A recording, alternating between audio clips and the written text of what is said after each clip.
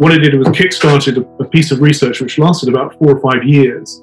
And basically, it kind of came up with, eventually, the mathematical formula that the brain uses in its biological state. So we call that, system 1 precognitive state, as opposed to system 2, our learned cultural, emotional, top-down responses. The research was presented to, effectively, the commercial sector by a university called Queen Mary University London in, I think it was about 2014, 2015, and they basically came to market and said, look, we've got the mathematical formula that the brain uses to identify and prioritize what it sees in that zero moment of truth.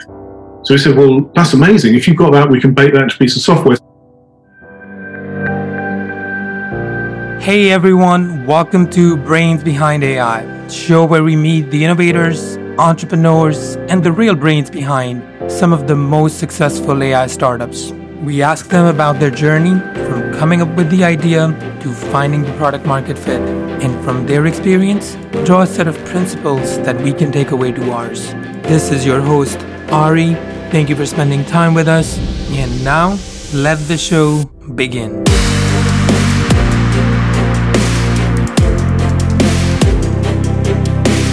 Hello and welcome to another episode of Brains Behind AI. In today's episode, we will talk about how AI can predict and define the experience users have with the content they interact with. We have with us Mark Bainbridge, an industry leader and an authority in the space to tell us more about it. So Natalie, let's introduce Mark to the audience. Absolutely. Thank you for being here, Mark. So for the audience, Mark Bainbridge is one of the founders of Dragonfly AI, a predictive visual analytics platform that uses cutting-edge neuroscience to accurately predict how the design of any content or experience influences what your audience sees first across any channel. Mark is also the CEO and founder of Bainbridge Cooper Associates, a marketing and commercial growth consultancy, and co-founder of ProMarketer, an AI suite for the marketing and communication industry. Mark has over 30 years of experience as an award-winning senior leader and CMO across a broad range of industries, from the British Army to banking. The common denominator is that he helped solve reputational challenges. Mark graduated from Cardiff University from the UK. Mark, welcome to the show. Thank you very much. Good to be here. Hey, Mike, before we dive into the business and what you do as a company, we want to learn a bit about you. What got you thinking about this, and how did the idea came, and when did it happen? Okay, well, I suppose having spent a long time in a traditional kind of brand environment, so I did marketing roles for the best part of that 30 years. Lucky enough to work on some really, really interesting brand propositions. I think you realize after doing anything for a long time is that the travel lines you can operate in are reasonably narrow. So although you have a little bit of flexibility around innovation, the reality in quite a lot of instances is that businesses are quite slow to really change. I think when I finished my last what I called proper job, when I was actually on somebody else's payroll, was probably back in about 2010. And I kind of went out into the world thinking what I'd really like to do is, establish all the things that I might not have been able to see from the position I was in. And the problem with a lot of senior marketing people in particular is they kind of get cosseted by the agency supply networks that they build. And it's obviously not necessarily within their interests to show you genuine innovation because it distracts from what they're already offering you. So I think, I came out into the world with a really fresh approach, thinking I'm just really interested to see what's out there that I haven't seen before. And I was honestly absolutely amazed at how much really super smart, particularly creative tech is emerging, or was emerging back then actually. And I think, that kind of set me on this path to wanting to do something different. I think, looking back on it, I used to be responsible for, really significant budgetary spend. And I think if I'd known what I know now, I would have spent that completely differently. So I think, for me, it was a great, almost like a second sort of innings, really, to get back out there and to see a whole new tranche of innovation coming to market. Some very, very smart stuff. Obviously, we were in the mature stages of the internet, so we know digital inside out. And there are now a whole new generation of tech-based solutions, artificial intelligence-based solutions, which are making real sense of it. I came across a great friend and mentor, a guy called Sahir Sidhom, who runs a company called Hackmasters, and was privileged enough to join the kind of Hackmasters network. And we spent a lot of time over the previous sort of 3 years, going around the world, basically looking at the markets, how they were operating, hacking new business solutions based on forecast predictions. So thinking about what the world's going to look like in 30 years' time, let alone right now, and starting to anticipate, what kind of things were going to change, what was our relationship with consumer going to be like. And I think, coming back from all that, it set me on a path thinking, I don't want to boil the ocean, I just want to produce something that has a genuine meaning. And we were lucky enough to kind of have been working on Dragonfly for a little while. And it suddenly struck me that actually I should just put my efforts completely into this proposition. As I think many people are now looking at artificial intelligence solutions, and they are in their intrinsic nature fundamentally quite simple. They're just incredibly accurate at what they do because they're based on very, very smart architectures, which are basically replicating what human beings try to do, but just do it faster and more accurately. And that applies pretty much to everything I've seen so far. But yeah, it's been an amazing journey of discovery. Ironically, it actually started with a little mini expedition where I thought after my last sort of full-time role, I was just going to go and paddle around the wilderness of the Algonquin National Reserve for 2 or 3 weeks, just to clear my mind and have a really good think about what I wanted to do when I came back. And at the end of that, I just thought, I'm going to throw myself into this and really go for it. How long ago was that? Like, when did you decide to really dive into it? I was trying to think when I left my last full-time role. So I was working for a company called EMAP, who are a big B2B trade business here in the UK. I think I finished with them in about 2011. So it was probably, just at the beginning of this decade. So, yeah, and a lot's happened. Certainly a lot of the early stuff was fairly sort of clunky and embryonic. But as the kind of the years progressed, we were starting to see some really interesting solutions. Around 2015, I kind of hooked up with a business called Black Swan, who are an amazing trend prediction business. So they basically they listen to not just the internet, they listen to data at scale, and they start to predict and forecast what's likely to happen. And I love all this kind of probability mapping, this whole notion of, there are preferable futures that we can look at, the ones which are, the sort of the extremes of, if everything is data-led, how would we actually feel about functioning in societies where all of our decisions are made based on data?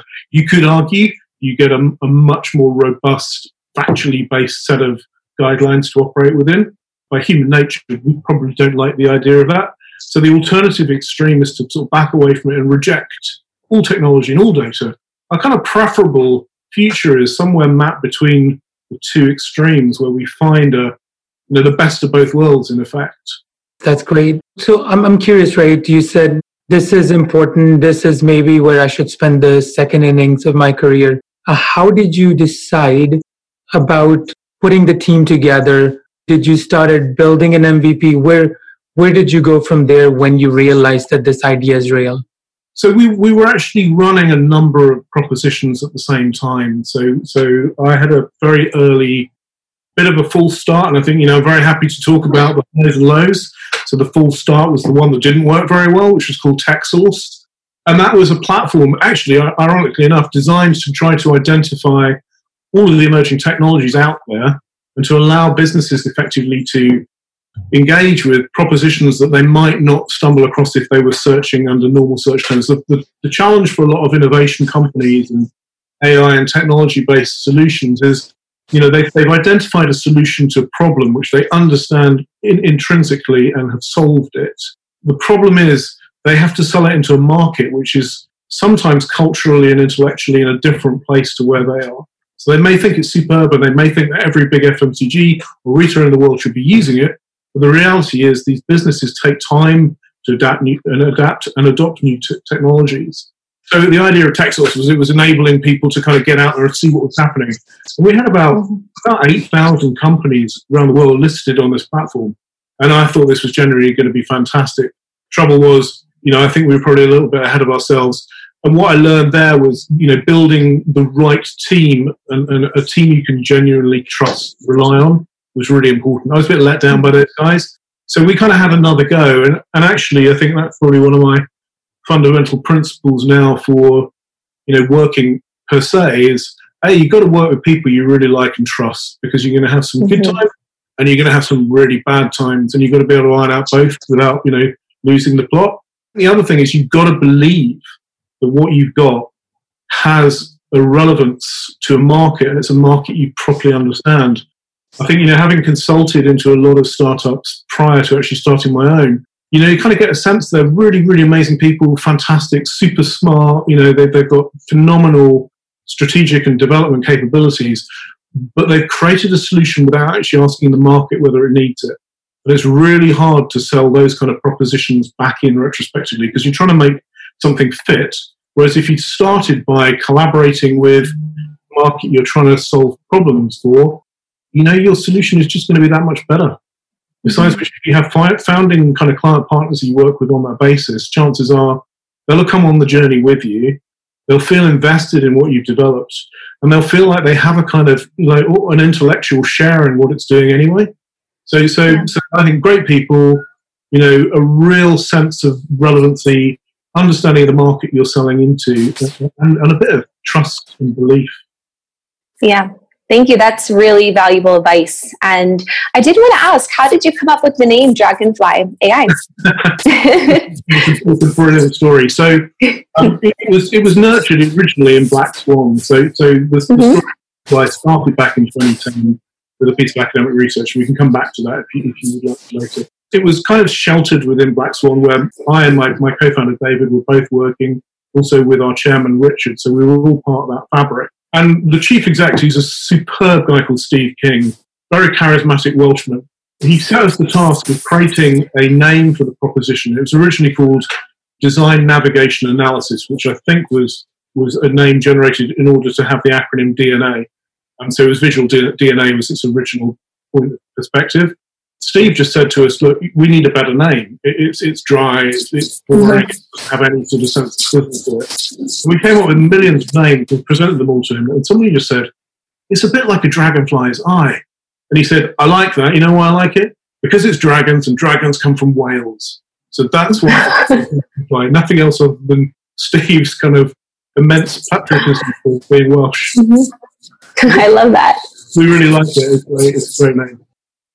Yeah, I love the Welsh roots there. That's awesome. So as you started fleshing this out, did you find a customer or a client that you thought, let's do a MVP, a minimum viable product with them, let's try this out? Or did you build the whole thing out and then take it to market?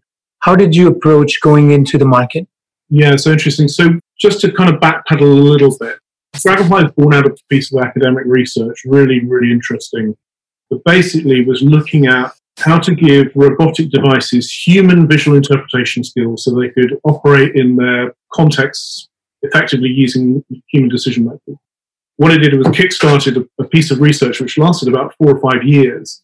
And basically it kind of came up with, eventually, the mathematical formula that the brain uses in its biological state. So we call that, system 1 precognitive state, as opposed to system 2, our learned cultural, emotional, top-down responses.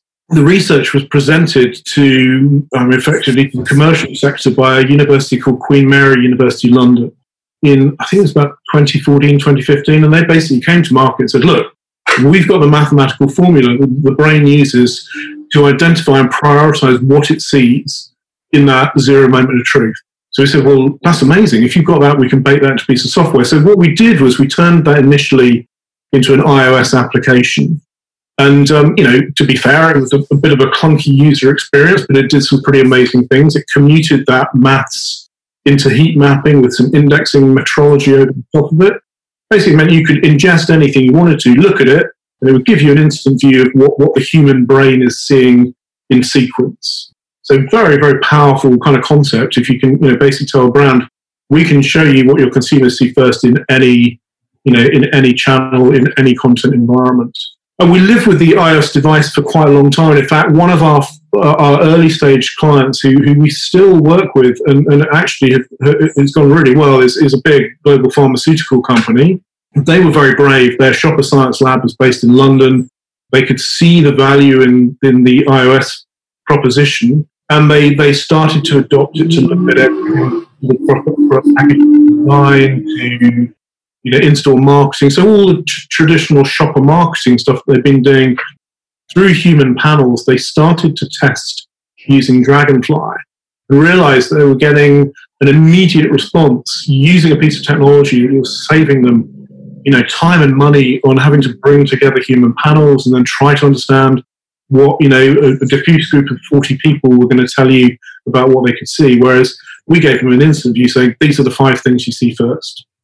So really short kind of stuff. So we were then, as a result of kind of, our ability to kind of, build out on that sort of account, able to get a lot of insights. So coming back to that point I was trying to make about why it's really important to understand your market, a lot of the early features we started developing were based on input we were getting from our client partner, which I think is absolutely the way to build tech. So you build it with the partner who's going to end up using it. That way you make it superbly relevant for purpose, really. It wasn't until probably we moved Dragonfly into a new co. So in 2018, we went through the processes of sort of shifting it, novating it from the various different entities that had interest in it into a new company, which launched in January of 2019. Thus, Dragonfly AI was kind of born. And we started with the iOS app. And we started then to build out our product suite. We've now got an amazing product portfolio, which includes a Google Chrome extension, so we can look at live web assets. We've got effectively a web app or a kind of online desktop studio, so we can look at what the iOS app was doing, but in the context of production environments. We've got a motion analytics version, so we can test rich media, video, TVCs, and we've also built out APIs and SDKs so that we can integrate into other production environments. So we've come on a long way, but it took a while to kind of get traction and to really understand, how to build this right. I think the result is we've now got a product which we were actually told by a VC is the market-leading visual analytics product in our sector, which, that's not just us being a bit immodest, that's actually a third party who understands this stuff telling us how it is, which is really good to hear. That's absolutely amazing. So as I think about it, did you license the technology from Queen Mary? Or did you just say, okay, this is a good foundation. We can use this and build something based on that? I'm just curious if there was a tech transfer. And I know a lot of great ideas sometimes happen in a university environment, but they get buried in research. So what was your experience there? Queen Mary's have a really good knowledge transfer partnership and a phenomenally, good commercial director who leads that function. We always collaborated with them from the very outset. Dragonfly's, the original research was conducted by a guy called Professor Peter McCallum, Dr. Hamit Sohail. Sadly, Peter died last year. We've decided to kind of, maintain his honour in our ongoing business by naming our R&D lab after him. So the McCallum Lab is basically where we do all of our R&D now. His colleague, Hamit Sohail, Dr. Hamit Sohail, is actually our chief data scientist. So he's fundamentally engaged with the business, and we think that's really important. So he continues to do R&D for Dragonfly, but within the context of the commercial environment. So he's, again, understanding what the needs of clients are and helping us to build around those as well. So that works really neatly for us. The relationship with Queen Mary is commercially structured. So, we license the IP. It's academic IP. We've now commuted that into effectively, engineering IPs. The code is more robust. The code is secure. It's designed for heavy load. We kind of carry on. Our plan is with our, reasonably complex group of shareholders, because we do obviously have, investment from Black Swan, who are part of that early part of our story, with Queen Mary's. We've also done subsequently, some friends and family fundraising, but we've also done a corporate partnering deal with a big UK company here called Capita. And all of these have, helped shape our direction. I think that's another really important feature of these kind of journeys is, the people you make friends with along the way will be part of your future, and they will influence the direction of travel. So as with your team that you choose, the people you choose to partner with are equally important to you. So Mark, is there an industry that you targeted while you were getting your product off the ground when you first started? Yeah, well, not so much targeted as just kind of naturally gravitated. I think our principal forte is definitely shopper marketing and currently e-commerce. There's been a massive surge in e-commerce. I mean, I think the predictions we're looking at are suggesting some of these big businesses are really, doubling down on their newfound sort of online customers. And I don't think that customer behavior is going to change swiftly back to anything closer to what was normal before. So I think we've got very used to using the internet for pretty much all our purchasing. So it makes eminent sense for us to help brands to optimize their e-commerce environments. So the applications are pretty extensive. I suppose, we are keen to branch out of our core areas, which are basically shopper and e-commerce. We're doing more and more and more with agencies, and they think they're seeing this as a way to do everything from validating, their approach to conceptual visual design for brands through to providing new forms of consultancy services which are helping them to accelerate and optimize the brand partners they're working with. That's great. That's excellent. So in terms of your business model, is it a subscription that your clients buy? Does it come with consulting? How do you engage on a business side? So with a new client, typically we start with a kind of a proof of concept type engagement where they might buy a single user license or a couple of users, which we train those people. We work alongside them. We typically find projects we could work on. So it could be packaging design projects, or it could be digital assets that are being re-engineered or transformed. We help them to understand how to use it. One of our new clients is a prestige retailer in London, Harrods. They're looking at how they can use Dragonfly in the context of their premium visual merchandising in store, now that they're beginning to reopen to the public. So there are lots of different ways of working with us, but it typically starts with a proof of concept. We charge based on licenses. The license value is commensurate with the number of licenses you use and the length of time. The training is provided by our kind of super user who's based in London. And we can get people up and running on this within a few hours if they're really, really keen to get moving. But typically the delay tends to be on the side of the partner, because what they're trying to do is to work out where something like this, which theoretically is quite disruptive to the way they work. It's a new thing. It's got some quite radical instant views. It can challenge quite dramatically what you're looking at. What we found also is that we need to land it with a bit of care with the creative community. It's not there to mark homework. It's there to augment and add to their existing experience and genius in terms of their creativity. What it'll do, quite often, it will validate their thinking already. But our view is if it adds a 5% sizzle to a piece of creative work or an online experience, then most instances that's an awful lot more than they're going to get from pretty much anything else they're working on. And where do you see the future of Dragonfly AI? Wow, well, I mean, I'd love it to be getting traction across the brand space, across the retail space. I mean, I think, we have so many new challenges to face as a result of what we've all been through over the last 6 months that I think we're going to have to innovate, out of nature. There's no other way. We've been really cautious through it. I think, it's been a challenging time. I mean, we've done okay, and we're not being modest. We've worked hard. We've doubled down on our tech to build that out, and we've landed some new business, which is really good. But, we appreciate it's been a really tough time. So we've also been trying to be as helpful as possible to clients, giving them help, support, trying to help them to, solve problems that we can. And we felt that actually that's been really helpful. When I remember I was head of brand for a Scottish bank, which limits it to 2 here in the UK, back in 2008 at the last recession. And I can remember the chief exec, very, very wise words. He said, it's the customers you put your arm around now will be your customers for the next 10 years. He's absolutely right. Put it out there. Sometimes you don't have to make money instantly. What you have to do is to solve a problem, create a value, and be part of that solution. And then inevitably people come back and go, hey, they were the really good guys who just helped us. And I think that's a really important part of our culture is that culture. That is great advice indeed. So now let's just looking back at your experience starting with Black Swan and then building this out. What advice or what lessons learned do you have that anyone listening to this can benefit from, say, if they're thinking about it more as an entrepreneurial journey? Yeah, I'd say choose your partners carefully. Choose them well, because you are going to have to work with them for at least 3 to 5 years. And as I said, I think some of those times will be good and some of them will be difficult.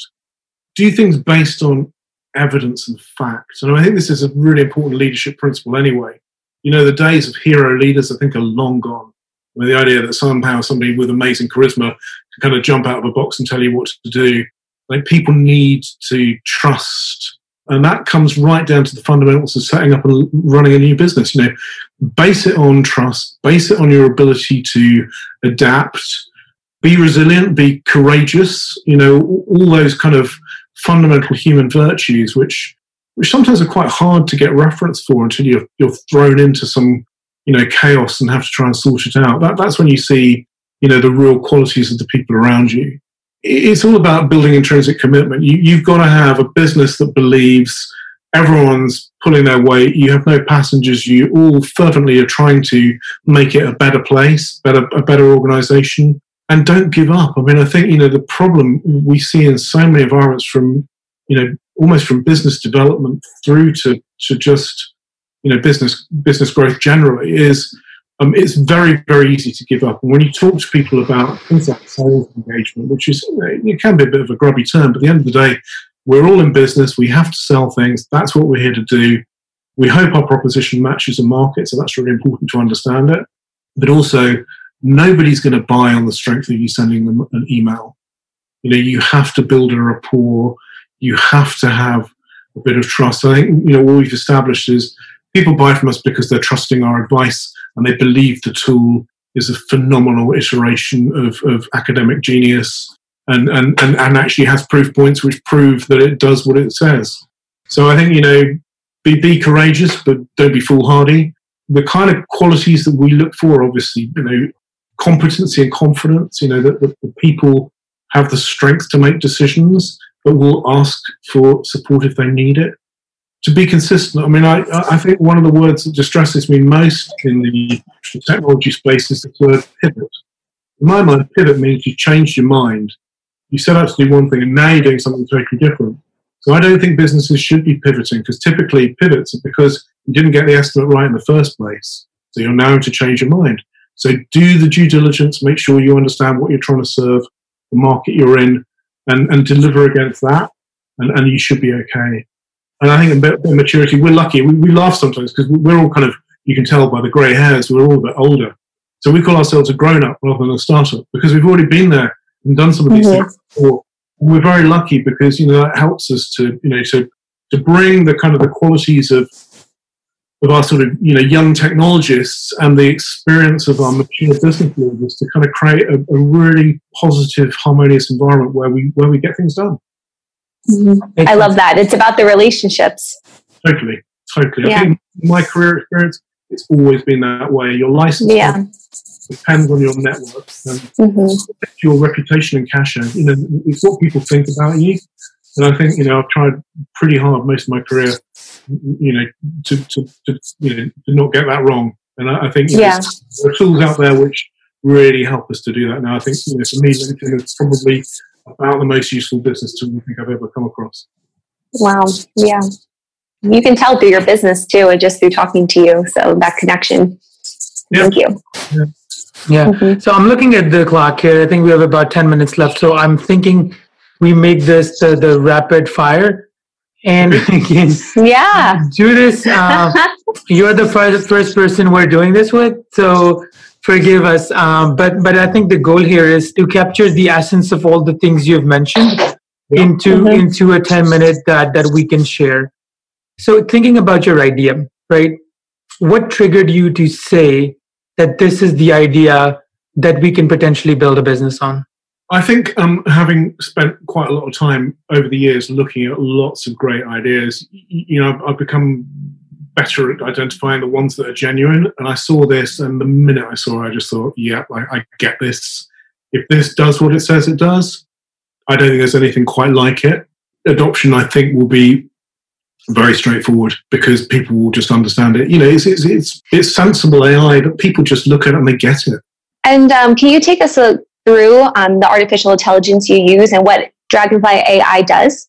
Yeah. So Basically, it uses a mathematical algorithm, which is basically scientific research that came out of a university called Queen Mary's. What they identified is the brain uses 5 neural pathways in the way that we biologically process visual information and prioritize it. Dragonfly basically replicates that. It means that anything you can ingest into it, we can use that formula to show you what the human brain is seeing first. Great. How did you validate that there is a real market for what you have? We spent a lot of our early years when we were being kind of nurtured within Black Swan, testing it out with existing clients. And we were lucky in the sense that we were in an already operational environment. So it was easier for us to take Dragonfly in to see clients that we already knew for other things, to show it to them and get their feedback. And we found that sort of collaboration in its build out was really valuable. And we've kind of stuck with that ever since. We think that client input is vital to the development of our new features. And you have a wide range of experience. Do you have advice for aspiring entrepreneurs? Ooh, well, I'm sure I've got as many things wrong as I've got right over the years. I think, the degree in hindsight is that you kind of spot things a bit easier. I just say, believe in yourself. My fundamentals are work with people you trust and like, and only work on things that you genuinely believe have a value. And I think you can seldom go wrong with that as the fundamental truth. What advice do you have for industry leaders that are in a position where they can define and set the stage for what future should look like? Do you have any advice given you're working on something that's cutting edge? It's a fine line between, wholesale innovation and resistance to change. I believe that, I think it's probably not my word, but I think we're in the foothills of a crisis that's going to go on for a while yet. I think leaders need to think sensibly. But again, it comes back to the fundamental thought within really powerful leadership is it has to be based on fact and evidence. So, make your decisions not based on whimsical emotions or what your son told you or your daughter told you, which is typically the focus group of one we've heard quite a lot about in the past. Is, listen carefully, assimilate the knowledge you've got, and then you're paid to make a judgment. And when you make that judgment, you're responsible for it. So own it and deliver it. And when you launched Dragonfly AI, was there an industry that stuck out that used your services and product the most? And which industry do you think needs it the most? Well, I think we started in effectively pharma product packaging and shopper marketing. And that's definitely been a mainstay of what we do. We are now seeing many, many more agencies taking an interest in it. FMCG, I think, is beginning to understand that it needs a new type of relationship with consumers. So, the ability to kind of understand what visual connections you can make with the consumer is really important. I think the industry that needs us most genuinely is probably retail bricks and mortar. If you look at the kind of the forecast transformation of e-commerce and the growth rates it's got, if you're a retail owner in a physical space, we can probably help you quite significantly in terms of engagement. But, I think we've all got a long road ahead of us. And, my view is collaboration, connect out there. The best way to market is to connect with other entrepreneurs in other businesses. We learned that from pretty much everything we worked on, from Hackmasters to Dragonfly is, it's about the networks you operate in, and it's about your reputation and how you basically engage and what you can do to support. So looking back, given the Dragonfly is doing really well now, if you could redo one thing, what would be that one thing that you would redo? I would have done it sooner. Simple as that. Instead of, I think perhaps some of the other things that we were doing, because I think, we worked on a number of different propositions for a period of time. I think, in my heart, I could tell that Dragonfly was the one which was going to go fast. And we could probably have gone a bit faster, a bit earlier if we made that decision sooner. But at the time, it was exciting working on lots of different fronts. And we didn't really know which one was going to be successful. We've been working through a strategy program recently, and we have an exercise in it called a pre-mortem, which is basically looking at the principal reasons why a business has failed in 3 to 5 years' time, so that we can then mitigate against them and identify the trigger for when they're maybe showing themselves. And I think, even in a small-scale environment in a startup, it's worth thinking about your 3-year plan quite early. not least because when you do start to attract investments, whether that's private or VC or whatever, is you will need to prove that you've thought through not just this fantastic product you've got, but how you're going to scale it, how you're going to grow it. Was there a moment that you had this aha idea or aha moment, or maybe a company inspired you with AI? Well, I think, yes. And I'll tell you what, it was all right. I used to every quarter when I was chief marketing officer for the British Army for about 10 years. Every quarter I'd have this research company come in. I slightly dread it. It would be a 4-hour research debrief where we would sit in front of 124 slides, and each one would have about 10 questions and answers on it from our target audience. It was a really vital piece of research, but there was so much of it. I just remember sitting there then thinking, the way my brain works is I know which things I'm looking for. When I see a small percentile shift in something significant, that's for me a problem. And I thought, wouldn't it be great if we could just kind of capture that knowledge? I don't have to do it. We've got almost like an automated service that just says, these are the shifts, these are the things you should be looking out for.